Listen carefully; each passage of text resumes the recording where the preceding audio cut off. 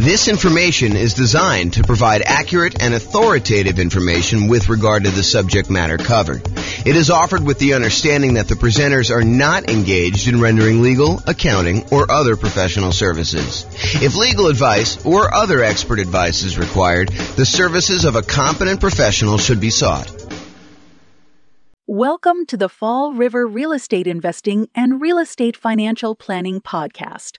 Learn all about investing in real estate in Fall River, Massachusetts, with a combination of real estate financial planning and modeling with numbers specific to Fall River, plus syndicated, more generalized recordings of live and pre-recorded real estate investing classes. Not all of them specific to Fall River. Be sure to stay tuned after the podcast for a message from our sponsors.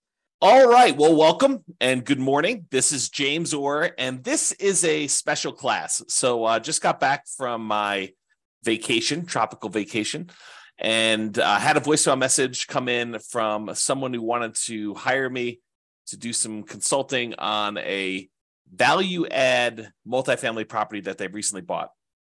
And they'd ask a question about, on the voicemail, when to do the upgrades for the value add, like kind of like the timing and thinking about how to do those. And I had never really done a kind of formal class of that nature before. So I decided to sit down and create a PowerPoint for the coaching clients. And so this is part of the coaching program about when to do upgrades with a value add rental property. And we will jump right into it. I'm doing this live for me, but no one is on live. And so this is basically a recording that you'll have access to in the control panel there. So kind of where are we in this process? The coaching is primarily about how to improve rental property cash flow now. And if you think about that, it's this kind of visual that we have of all the different stages for when you're acquiring a property. And this is in the stage for improving the property. And specifically, it's in the upgrade property section. So if you're familiar with this kind of visual that we do, these are all the different strategies for improving rental property cash flow, either cash flow or cash now kind of stuff. And that's for when you're searching for properties, all the things you do when you're searching. These are all the different things you do in order to improve cash flow when you're financing the property. This is all the different things you do when you're thinking about which strategy to use in order to get the most cash flow for a property. And then this is the one that we're in today, which is in the improved property stage. And specifically, we're doing the one that's highlighted here when you upgrade a property. And historically, I think I've talked about this more as a, upgrade the mailbox, kind of fix the lettering on the door, fix the landscaping, do some small improvements to the property in order to kind of get higher rents on it. But this could be everything from the most minor thing, like painting a mailbox, to the most major thing, like completely upgrading a kitchen and, redoing the entire interior of a property, or, doing a carpeting or doing new flooring or whatever you're doing. So there's a range of what upgrading the property is. And one of the questions is, when do you do that? Do you do that as soon as you buy the property? And we're going to talk about that. Or do you do it, when you have cash flow coming in from the property and you kind of fund it with cash flow from the property? And then what is the kind of like economic or mathematical calculations we do in order to determine, should we do this upgrade or not? And mathematically, how do we think about that? And so that's what I plan on covering in this particular one. Just to kind of finish this out, there's a whole section on when you're marketing property. There's a section when you already own property, section when you're renting the property, all things you do with property management and as you're renting it. And so those are the different stages. And today we're covering this one in the improved property and specifically upgraded property. Okay. So specifically for this recording, I want to focus on when. I know if you're not, and when, as opposed to what you should do, what improvements you should do, and how much each of those will change the rent. I think there's a lot of variation in that, and it's very market and property specific. And so I'm not going to get into that in this class. Maybe I will do a class on that in the future. And if somebody really wants that, let me know. We could do that as part of the coaching call one of the days, and we can kind of figure that out. But today I'm going to focus in on when. So first I'll do kind of a carve out. Look, if you're doing a BRRRR strategy, if you're trying to do a buy, rehab, rent, then refinance, and then the last R is repeat.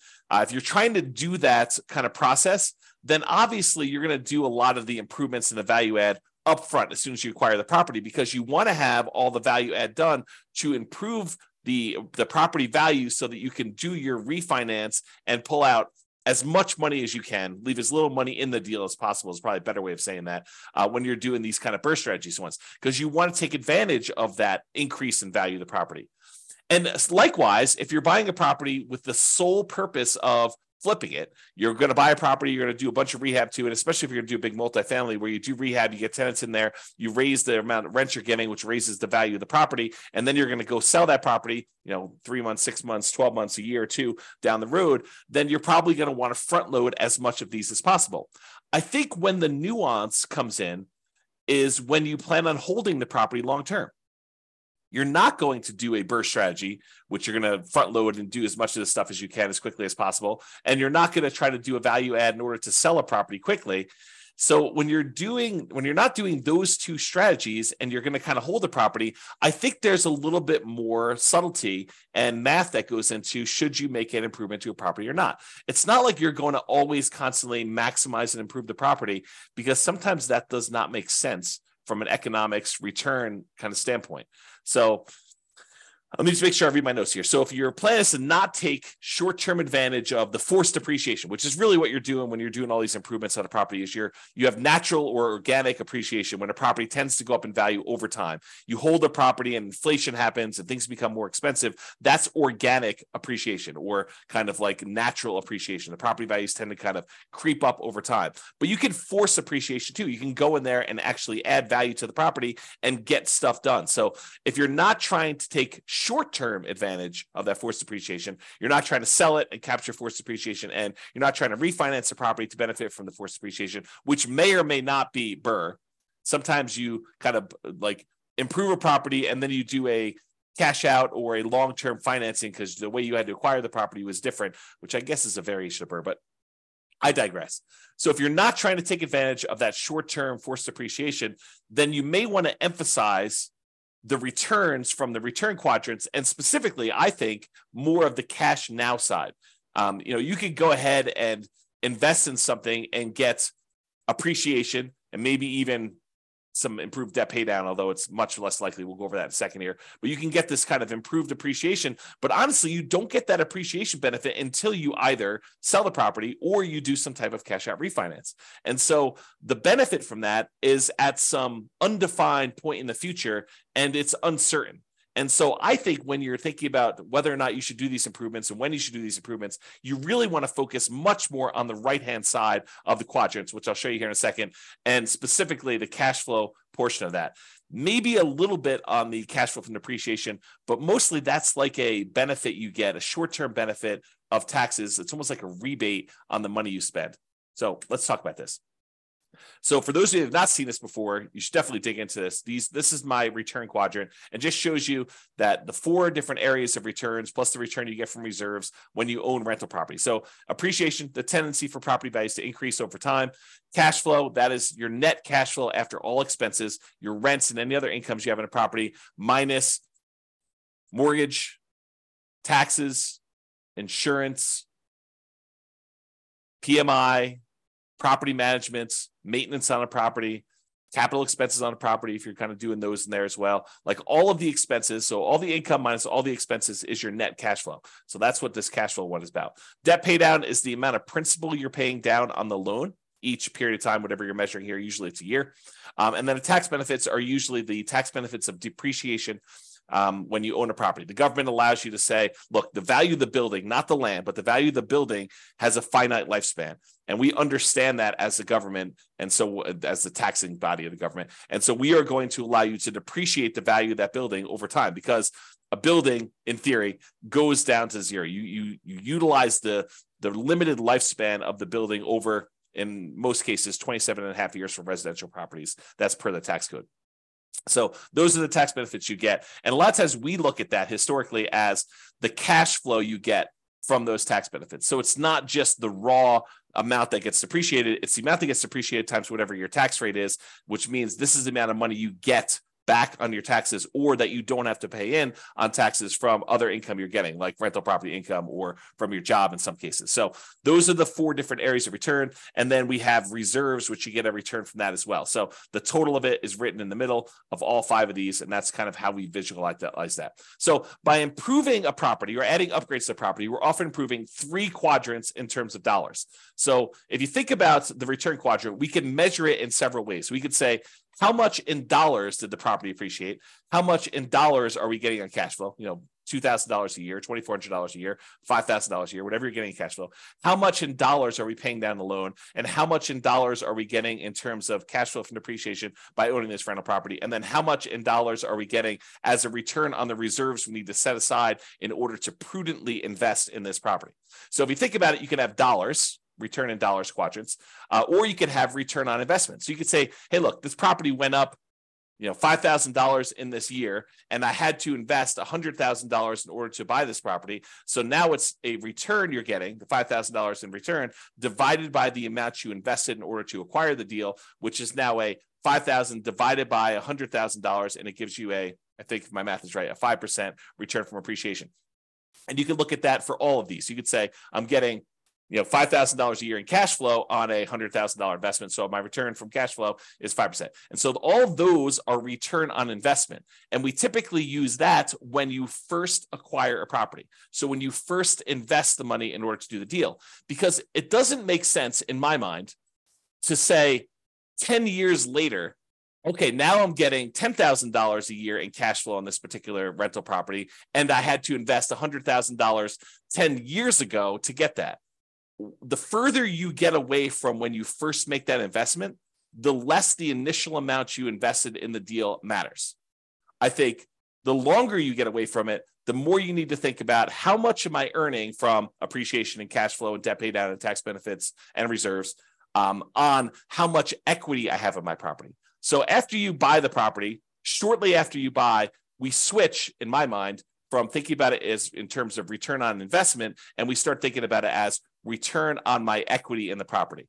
And for more advanced people, if you've heard me talk about this before, it's not even technically, in my mind, return on equity. It's return on the equity you'd walk away with if you sold the property after all of your expenses of sale, your real estate commissions, your closing costs, any depreciation recapture tax, and any capital gains taxes. All of those expenses need to be subtracted out of the equity you're getting. And so really, when I think about it, like more advanced strategy is the returns you're getting divided by the return, divided by your true net equity after all expenses. Okay, but now I've digressed. The reason why I wanted to tell you that is there's really 3 flavors primarily that we talk about for these return quadrants. One is return in dollars, the amount of money that the appreciation, cash flow, debt paid out, tax benefits went up.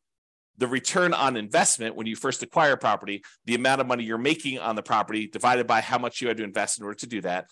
And then once we've owned a property for a while, it's now return on equity, or what your return is divided by how much equity you have in the property. So let's first look at dollars and see how this is impacted by doing this forced depreciation, by doing upgrades to a property or improvements to a property. So this is just the appreciation quadrant we're talking about now. As we improve the property, we often force the property to be worth more.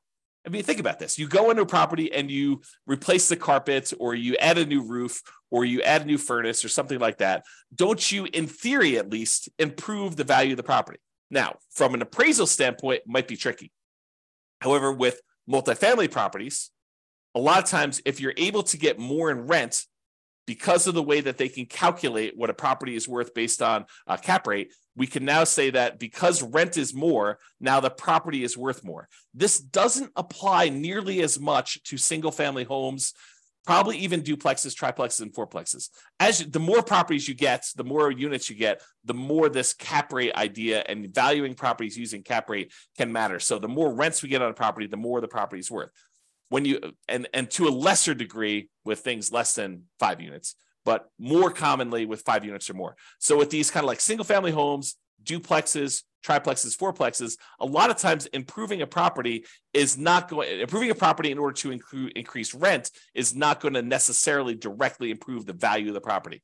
Really what we use to determine value for properties on like single family homes, duplexes, triplexes, and fourplexes are comparable sales.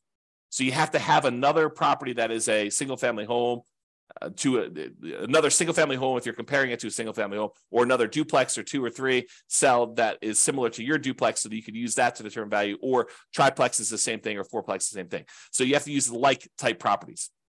And there are lots of exceptions for how you calculate this value, which we're not going to go into here. But that's the idea.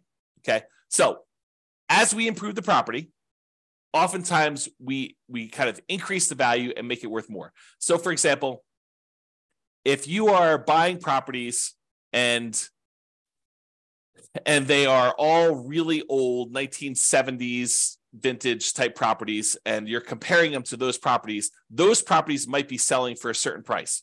But if you completely rehab your property, upgrade the kitchen, upgrade the bathrooms, upgrade the flooring, upgrade all the windows, upgrade the roof, upgrade the furnace, the heating and air conditioning, HVAC, if you upgrade all that stuff, now you should be comparing that property to similar properties of similar quality. And so you might get an increase in value by doing comparable sales approach. Usually for these multifamily properties, by improving the value of the property and getting more rent, you're able to get more value through the cap rate calculation determination for value. Okay. So the raw dollars, when we do this kind of upgrade, the raw dollars in appreciation goes up. Your property was going up, $3,000, $5,000 a year, whatever it was kind of going up, nice, slow and steady. I guess it's this way, slow and steady to the right, up. But now when you come in there and you add an investment of $10,000, $20,000, $30,000 to do improvements to your property, you might get a significant step up in appreciation for that year. And then from there, it tends to grow at whatever that rate is. So you spend $10,000, now maybe your property is worth $20,000 more, as just a hypothetical example. Don't use those numbers as like a guide and say, for every 10K I invest, I'm going to get 20K out. You have to do the math, and that's what we're going to talk about here a little bit later. Okay. So if you're doing that, though, you put $10,000 in, you're going to get like an improvement of increase in value of $20,000. That's a step function increase in forced depreciation. So if we think about that, this extra $20,000 return in dollars goes here. So now we saw a bump up in the amount we saw in appreciation. Now let's look at cash flow. So a lot of times by improving the property, we can often increase the income we get on the property.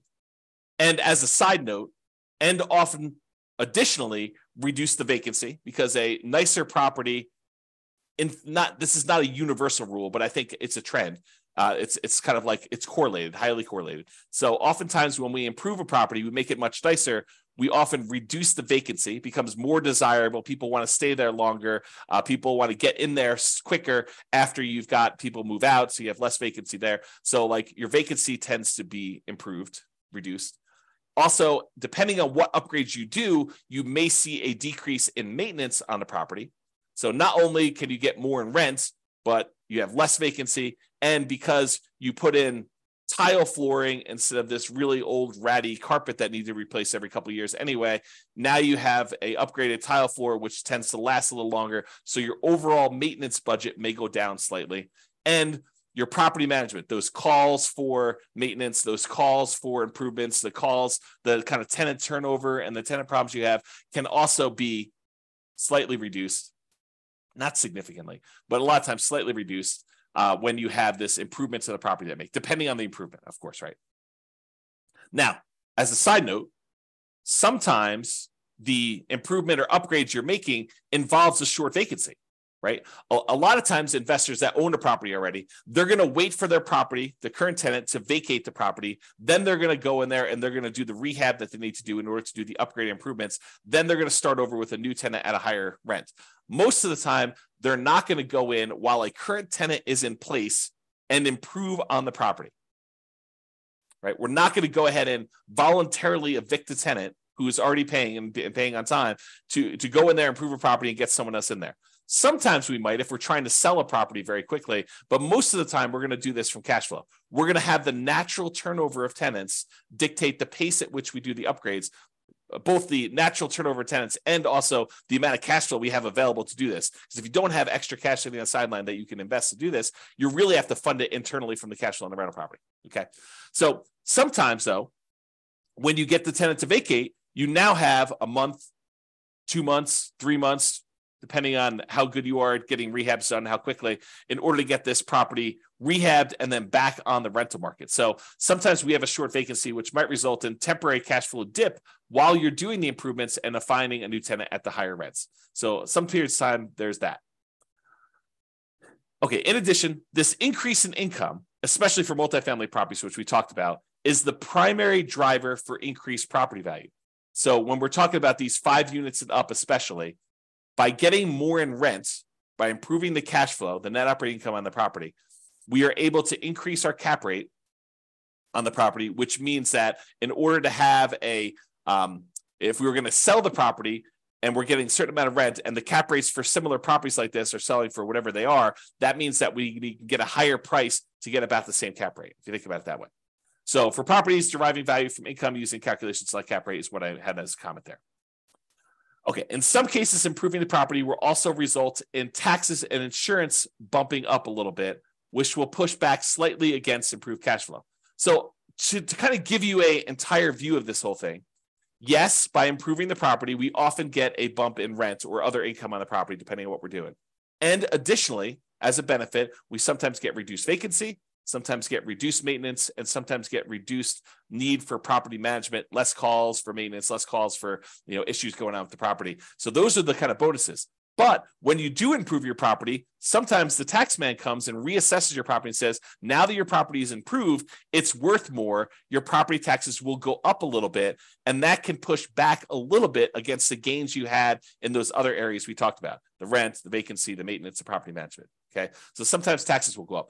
And because it will now cost more to repair things on your property, sometimes your insurance will go up a little bit more too, right? You no longer are got a really low-end property that doesn't cost that much in order to kind of keep upgraded.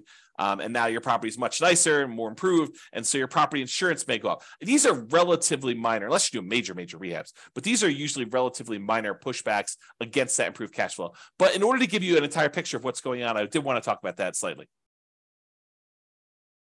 Okay. This is a really small note. This is me getting crazy with the minutia. Sometimes by having these increased taxes and insurance, that means your expenses on the property kind of bump up a little bit, which does mean that the amount of money you need to keep in reserves kind of increase. If you say to yourself, hey, look, I want 6 months of reserves on a property of all my expenses on a property that I'm doing. Well, if your taxes and your insurance go up a little bit, then obviously you need to have a little bit more insurance. But we're talking about really, really small numbers.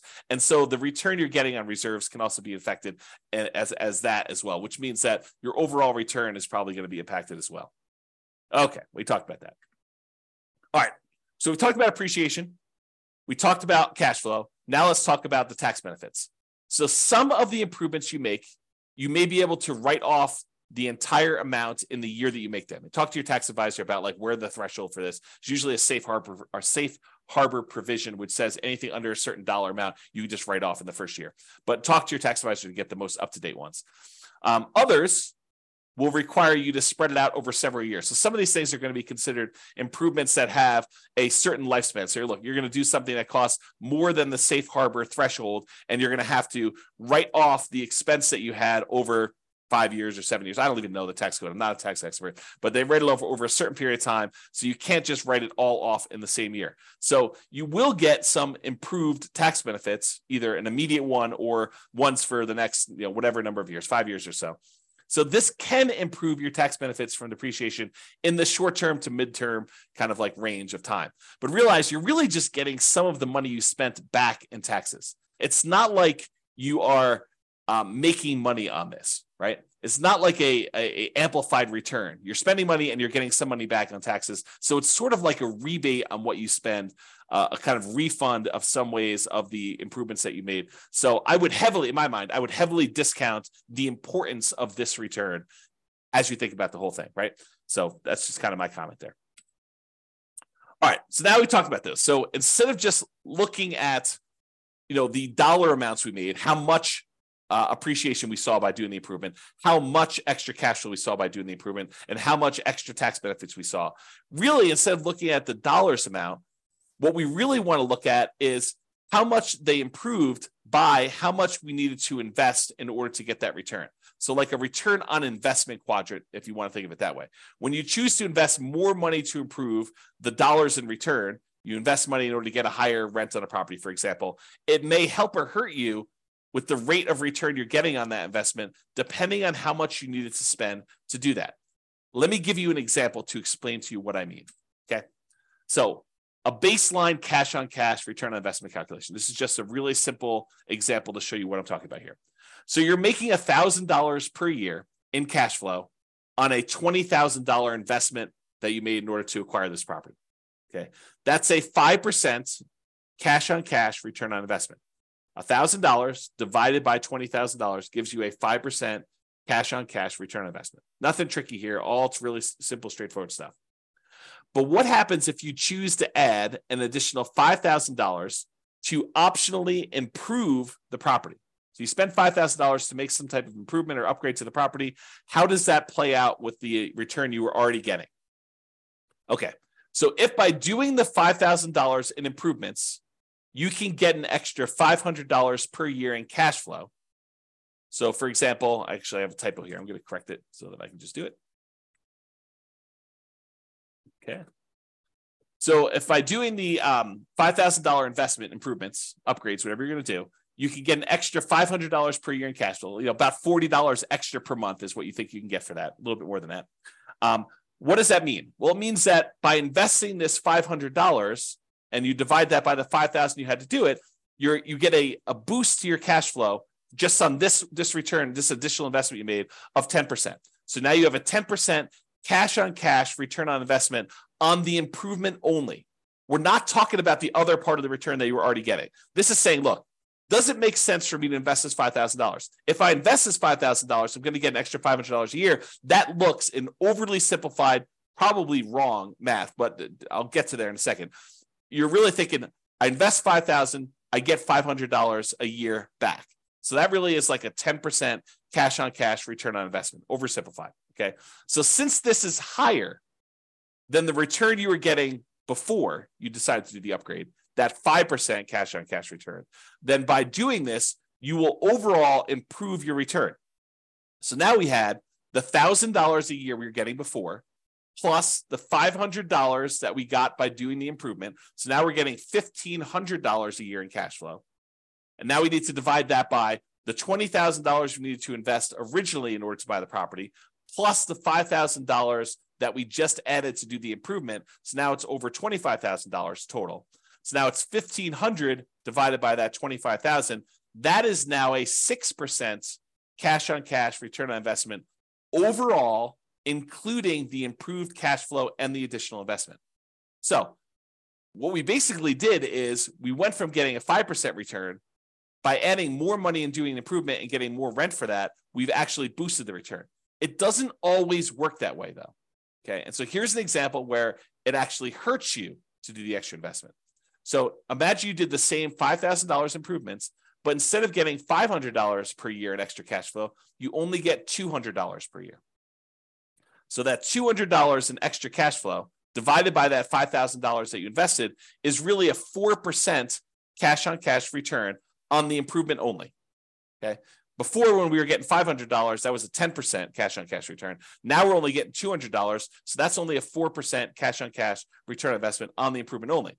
So now when we add that and the additional investment to the previous returns we were getting on the rental property, the $1,000 we were getting per year, plus now $200 for $1,200 total after the upgrades, divided by $20,000, which was the initial investment we made, plus the $5,000 in upgrades. Now we've got $1,200 divided by $25,000, which is 4.8. That return is now lower than the return we were getting previously. So you think about this. You said, look, I'm going to invest $5,000 and I'm going to get this, additional $200 a year in cash flow. That's not good enough to actually improve what you were already getting. You're getting a lower overall return. You're getting more cash flow. You're getting $1,200 a year when before you were only getting $1,000. But this is really like you're hurting your overall return when you look at it this way. And that's just what I want to point out is, so there are times when it does improve your position, and there are times when it makes it worse. And that's what you should realize. So with that being said, this was just looking at that one cash flow part of the return, the cash on cash return on investment, assuming you did these improvements as part of the purchase. Because remember, we're doing this like really early on, so I'm using that return on investment thing. If you're making the improvements later, if you're doing this a year or 2 or 3 or 4 or 5 down the road after owning it for a while, I think you should be thinking in terms of return on equity, not anymore on your return on the initial investment. So instead of that $20,000 to acquire the property, now this becomes your kind of like return on the equity you have in the property as a return overall. And by doing these improvements, because a lot of times doing the improvement actually increases the value of the property, it increases that appreciation like a step function. That means that your equity has increased. So this can hurt your return even more if you think about that. Okay. So don't get too caught up on this. I just want you to understand this is not a super simple, straightforward calculation that we do. And this is why I think not a lot of people tackle this, right? It's like it's highly nuanced if you really step back and think about it and think about like, well, really, what do I want to improve? Do I want to improve my return on initial investment? No, because I don't think that matters anymore. I really want to think about what my return is on the equity I have in my property and probably specifically return on true net equity. But then you have to think about how this impacts your overall equity if you're going to do that. Okay. So let's go through an example of like how to make this decision. So if you need to make improvements for property, I'm going to step back for a second. If you need to make improvements, health and safety reasons, or to make the property rent ready for the next tenant, just to do the bare minimum to get it to the point where it's like ready to go, it's getting back to the normal state it was in, you can do that. I mean, however, you can do that like no matter what. Don't think about a calculation for that, right? If it's health and safety or you're doing rent ready, you got to spend the money in order to get your property ready for the tenants or to make sure that the tenants are safe in your properties, okay? However, if you're doing optional improvements, you're thinking about upgrading a kitchen or replacing flooring with something higher end or something like that. In general, and to simplify, I'd like to improve the property when, here are some criteria. Number one, this will improve the value of the property. So there are probably exceptions to this, but in general, what I like to think about is, will this make the property more valuable overall? And if it will, then I tend to say, okay, that is one criteria I'd like to see happening. There are probably some exceptions, like if the return you're getting in this next step here, if the return you're getting is so good, but it just sort of holds the property at its current value, I may still be willing to do that. But ideally, it's when they will improve the property, improve the value of the property. Additionally, I can get a good return on the money I'm investing. And as soon as I said that, you're like, well, James, what's a good return? I'm so glad you asked. Okay. So what is a good return? The good return is, think about where you can invest money now and what return you can get with similar risk characteristics.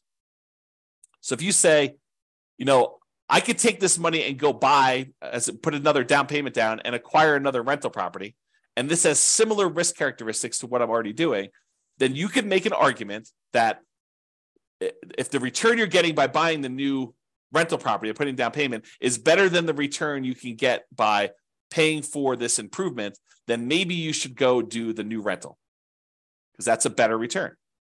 Or if this is similar to that, and maybe you don't have enough for a full down payment, but you have $20,000 and the $20,000 can get you a similar return you want to do. So you have to look at these things and decide, is this a good return for the money I have?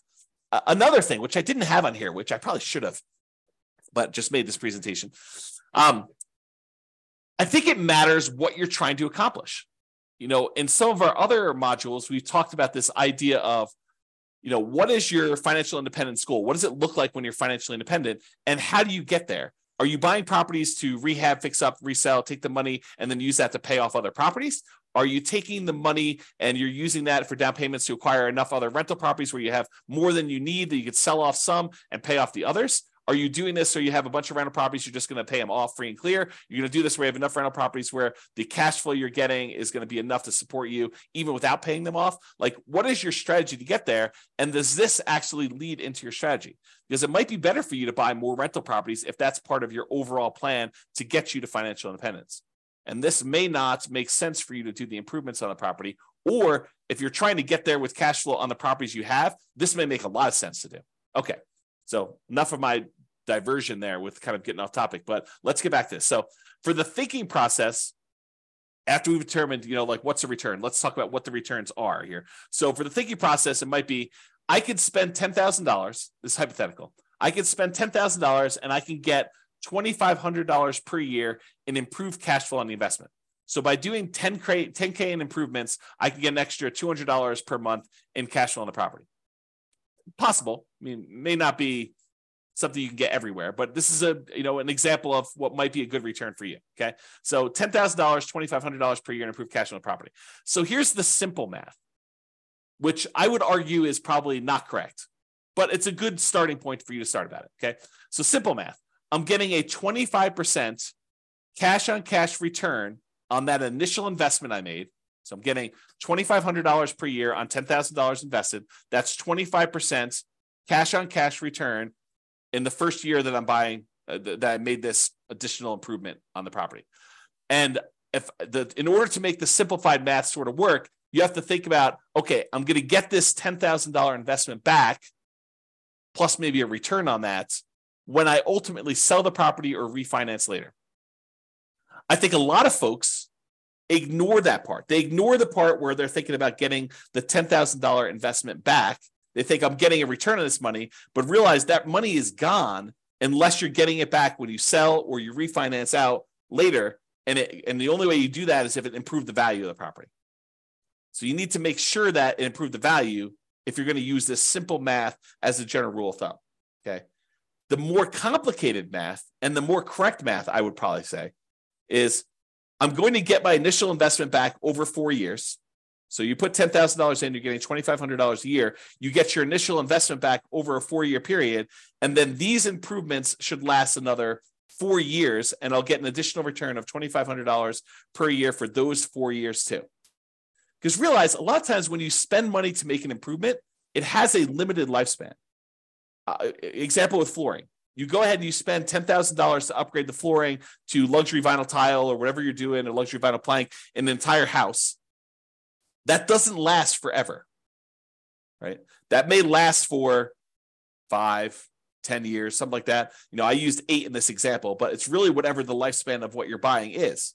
If you're doing carpet, carpet may only last, I don't know, depending on how bad your tenants are with carpet, 2, 3, 4, 5 years, a few tenant cycles. If you're really lucky and private tenants take care of stuff, maybe 10 years. So this carpet has a very limited lifespan. So the amount of money you invest, you not only need to get your money back, you need to get a decent return on that money when you're doing that. So the more complicated version of the math is put my $10,000 down. That year I get $2,500 back. So I'm out net $7,500. Then the next year I get $2,500 more back. Then the next year I get $2,500 more back. Next year I get $2,500 more back. And at that point, I paid my initial investment back. And now I'm getting $2,500 a year for the next, whatever it is that particular upgrade lasted for, and that you're getting that extra money from, another 4 more years at $2,500, which then you get another $10,000 on that initial investment. So how do you do that calculation? Well, I'm going to show you on the next slide. It's called an internal rate of return calculation, or an IRR calculation. And you just use Excel to do it. And I'll include a copy of the Excel spreadsheet so you can go download it and modify it. But I'll show you how to do it. So basically, you look at what the return is by putting money in and getting some money out over that, whatever time period is that you're going to hold that. And then that is the return you look at to determine whether that is a good return for you or you can get better elsewhere. So that's how you can look at it. So some investors, by the way, and I'm done with this example of like when to approve. Those are the general rules I have. Some investors prefer to have the property self-fund the improvements. In other words, pay for it out of cash flow.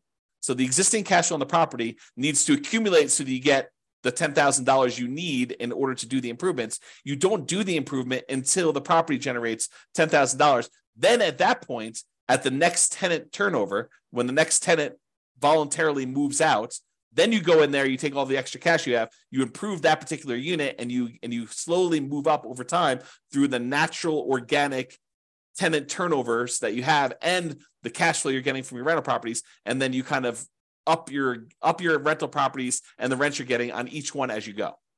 Okay, so a lot of investors will look at it that way. Some investors have extra cash outside of it, and they're willing to go and use that money in order to fund the deal in order to do that. But I think less are willing to do that. I think more of them are willing to fund it internally from the property, and fewer are willing to do that up front. Unless you're doing like BRRRR or you're trying to do a property where you're selling, I think a lot of investors will add money in order to do those up front. And I have an important note on here, but I think I covered it, and that is you need to get the amount invested back and get a return on that money. It's not just the return. It's not just I put in $10,000 and I get $2,500 a year. You need to think about, okay, I get $2,500 back, but when am I getting that $10,000 I invested back? And the exception to this is unless you're getting that back on sale. You're thinking about, okay, I'm getting this extra rent, but I'm going to get this $10,000 back when I sell it or when I cash out refinance later on. And so you have to think about it that way. But be careful with that thinking, right? Because a lot of times you're not going to get that back, because you had to go and do the upgrade again 4 years, 10 years later when the flooring wears out and you got to do another upgrade, or the HVAC wears out or the roof wears out or whatever you're doing. So you're not always getting that back. And so you really want to think about a better way to do this is that internal rate of return. Speaking of which, let's talk about that. So here's to the right is this really simple version of the spreadsheet. All it shows you is all the different years and the amount that you invested and the return you got in that year. And if you need more years, just go ahead and add additional ones. Make sure you change the formula so that it calculates it right. So it's using all of the different years to do it. But you'll want to go ahead and add however many years that particular investment added. And in some cases, it's more complicated than this, right? Like you invest $10,000 now and $4,000 3 years from now, and you got $2,500 back in the first year, or maybe less in the first year because you had some vacancy time. So maybe you get $2,000 back in year one, and then next year you get $2,500. Next year you're going to get $2,600. Next year you get $2,700. You can change all these numbers, and it will do the right calculation for you. That's what internal rate of return does. Internal rate of return is, if you think about it this way, it allows you to calculate the return when you have irregular money in and irregular money out.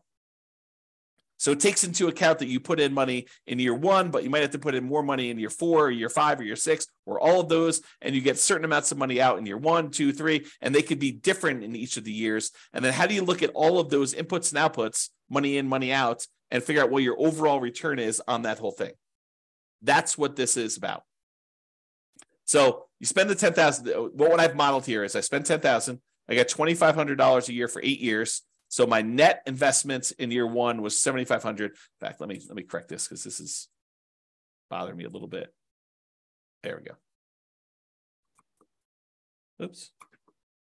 Okay, now it's a little bit clearer. So you basically have $10,000 invested, $2,500 you got back in that first year. So you had a net of $7,500 out in the year one, and then you have $2,500 net out in years 2 through 8 because you didn't have any additional investment in any of these other years, and that gives you an internal rate of return of 27.12%. So according to Excel, just plug these numbers in Excel, it'll pop out the number for you, and it's telling you you're getting a 27.12% return on that initial $10,000 investment if you actually did this investment and you got money in this kind of timing. So that becomes the question. Is 27.12% a good return for you? Could you invest $10,000 somewhere else and earn 27.12% per year internal rate of return with similar risk characteristics? Okay, so that's the way to think about it. All right, so in conclusion, this last slide. In conclusion, when do you do upgrades on a value-add rental property? If you're trying to do BRRRR, the buy, rehab, rent, refi, and optionally repeat, you probably want to do them right away. There's not really much of a question there. If you're looking to sell the property, probably want to do them either as soon as possible or just long enough in advance of the sale to document improvement in rent to justify a higher sale price. So sometimes it takes time from once you do the thing to show I've got this record of rents, and then you got to document it, and there's some negotiation there. But you want to be able to document it, so you need to figure that out with your real estate agent.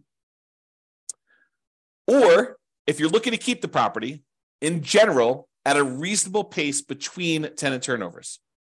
So as tenants turn over in your property, you would consider what improvements to make there and what your return you would earn by doing those improvements and whether that is worthwhile doing. Some investors will want to have the property self-fund these improvements from cash flow between tenant turnover. So you accumulate enough cash from the property that it's generating that you take some of the money and you do this. Now realize, if you're doing it as we suggest, you're putting aside money for maintenance on a property already. Now, this isn't always maintenance. You want to be careful you're not spending, maintenance for a roof on an upgrade of improving a kitchen, right? You want to make sure you have enough money set aside for maintenance on things that you're doing on a property. But a lot of times we have money set aside for some of these things or to help with some of the costs. Some investors want to have the property self-fund improvements from cash flow between tenant turnovers. I already said that. Some investors will look at adding additional capital to make improvements by doing a return calculation on the additional capital invested and the improved return. So kind of we talked about before, you're going to put the money in. What return are you getting on that money? And is that going to help your overall return? And is that a good return compared to where you could put that money elsewhere? I think those are the considerations you have. Okay. If you have any questions on this, join one of the coaching sessions and we'll go ahead and get your questions answered for coaching clients. This has been James Orr. Thank you very much. Bye-bye for now.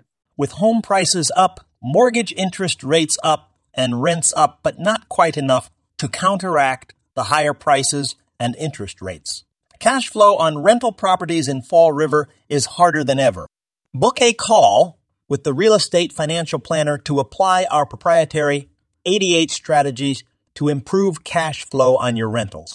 See the show notes for a link to schedule your call and improve your cash flow today. If you're a real estate agent, lender, or professional in Fall River that wants to help our real estate investor listeners, consider reaching out to learn about collaboration opportunities with this podcast. We'd love to add more value to our listeners by having you assist our investors buy, sell, and finance their real estate investments. See the show notes to schedule a call to discuss collaboration opportunities.